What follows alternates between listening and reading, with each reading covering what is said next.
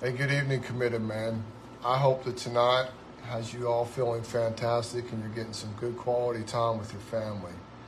I just wanted to say that over the last several weeks, there's been some really strong messages from all the committed men who've been posting on here.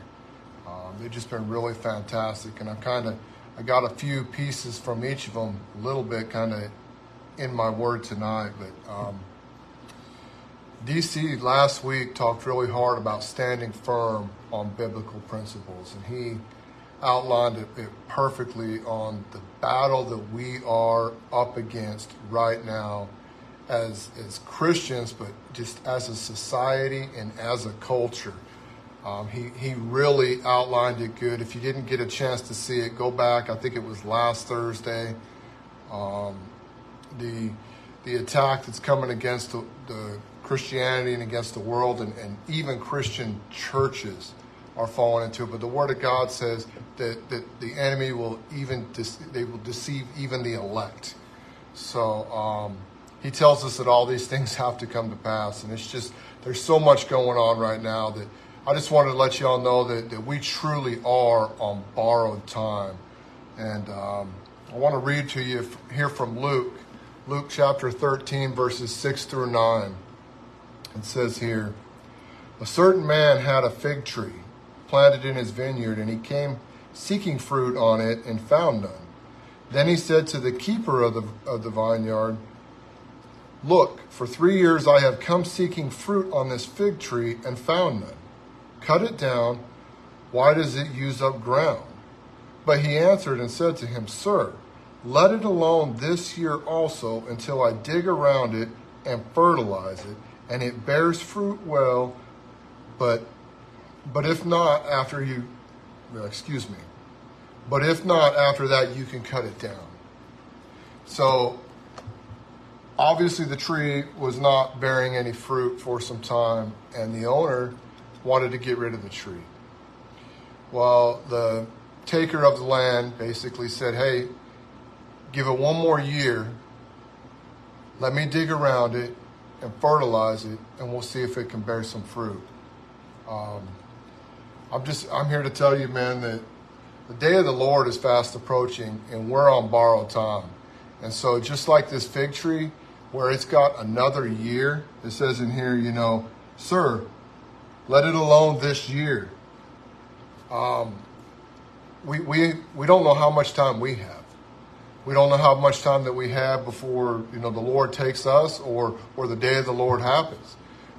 So it's fast approaching. And let me just show you here. I've got my laptop, and I opened it up to the page that defaults on Edge, which is MSN News. I'll scroll through some of these articles, and this is the stuff that they feed us, right? Hodgepodge of everything. Canadian Premier vows to veto gender policy during ruling. Let's see here.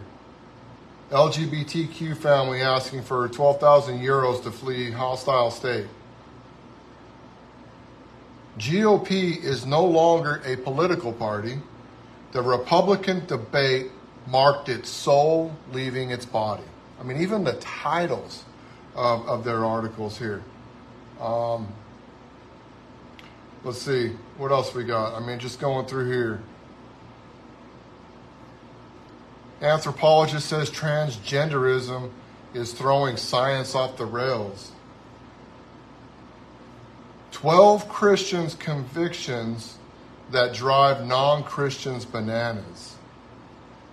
You wouldn't be surprised the attacks that are on here as you scroll through some of these. I mean, look, conference cancels gender LGBTQ plus transgenders thrown in your face here.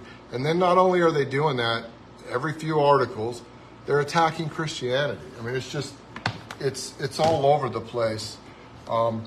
So back to the Word of God here. It says, "Until I dig around it and fertilize it." Well, I'm here to tell you that fertilizer is Jesus. And that's the fertilizer that we all need.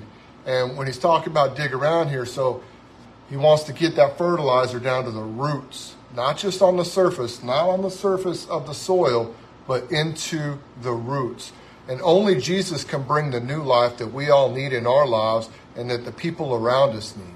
And so I just ask you, man, evaluate those things and the culture around us and just look at it and really determine what it is that we need to do, right? We need to do some of these other things that these men were talking about witnessing to people and stuff. So I'm going to read you another verse here that follows it up. This is going to be Romans chapter 6, verses 20 through 23. Paul writes over here, he says, "For when you were slaves of sin, you were free in regard to righteousness. What fruit did you have then in the things of which you are now ashamed? For the end of those things is death. But now having been set free from sin and having become slaves of God, you have the fruit of holiness and the end, everlasting life. For the wage of sin is death, but the gift of God is eternal in Christ Jesus our Lord." So just like I said, Jesus is that fertilizer. He is the one that we need to run to, that we need to bring people to.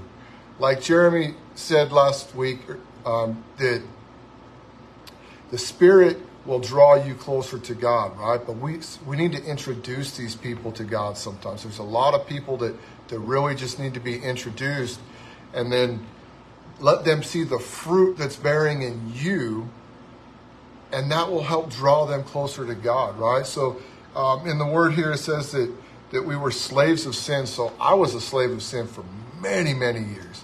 Still a sinner, fall short of the glory, but I was living in my sin. I mean, for those of you who don't know, I was an alcoholic. I left my family 5 years ago because I thought that they were old enough, wise enough, and stable enough, and they didn't need me anymore, so I can go live a life of sexual immorality and just in my drunken stuporness and live life like a pagan. And I did that for quite a while until the Lord convicted me and drew me back to Him, and then I was able to come back to my family and restore my family. And it's still being restored, and it's a lot of work to bring all that back, but it can be done. And if it can happen to me and it be done with me, I know it can be done with you. So it says it here, once we're no longer a slave of sin, we become a slave of God, right?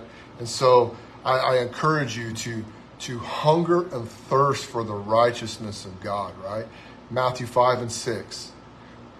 Blessed are those who hunger and thirst for righteousness. He says in here, he has everlasting life. So our time here on earth is just a blink of an eye compared to everlasting life.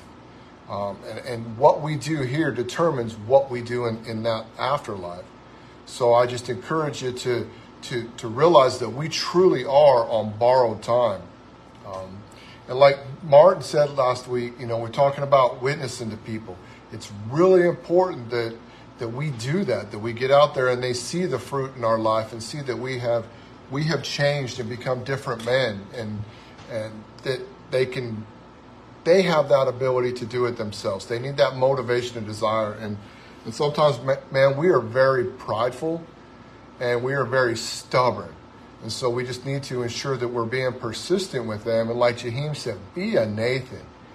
Be a Nathan, and, whatever we got to do to draw these people to the Lord so He can provide the increase to them. We truly are on borrowed time. So, man, I just want to say it is truly an honor to get this opportunity to come to you like this. And currently, right now, there's 340 men in our group. And I ask you, matter of fact, I challenge you. I challenge each and every one of you to invite 5 men to this group this week. And I don't want you to invite 5 men that you think would accept the invite. I want you to invite 5 men that you're highly confident they wouldn't accept the invite, or that you just don't think that they would. Invite five, at least five of them. And let's see if we can get them here so they can get some of this word and start getting these things spoken into their life to where they're not constantly seeing the evil that's on here. And yes, absolutely what you're writing on there, Richard. I see it. We all need to be on guard for the devil will steal, kill, and destroy. That's what he does. So I challenge each and every one of you, 5 men, and let's grow this group. And it's not that we need to be the biggest group on the earth. It's not for us, it's for them. It's for the glory of God, the glory of Him, that we grow His kingdom and to save these people that need to be saved. I'll just say, this is one of my favorite T-shirts. I've had it for a long time, and you guys could probably read it backwards. And what it says on here is, it wasn't raining when Noah built the ark, which is basically a word of preparedness, right? We need to be prepared for when the day of the Lord comes, and we need to prepare others. And that's what our calling is to do, and the Great Commission is to prepare others for that. And we need to ensure that we're doing that daily. Because as Peter wrote in 2 Peter 3:10, global warming is promised. It may not be the way that our government tells us that it is right now, but global warming is promised. So, men, that's my word for you this evening. I love you all. I hope you have a fantastic evening. God bless you all. Signing off.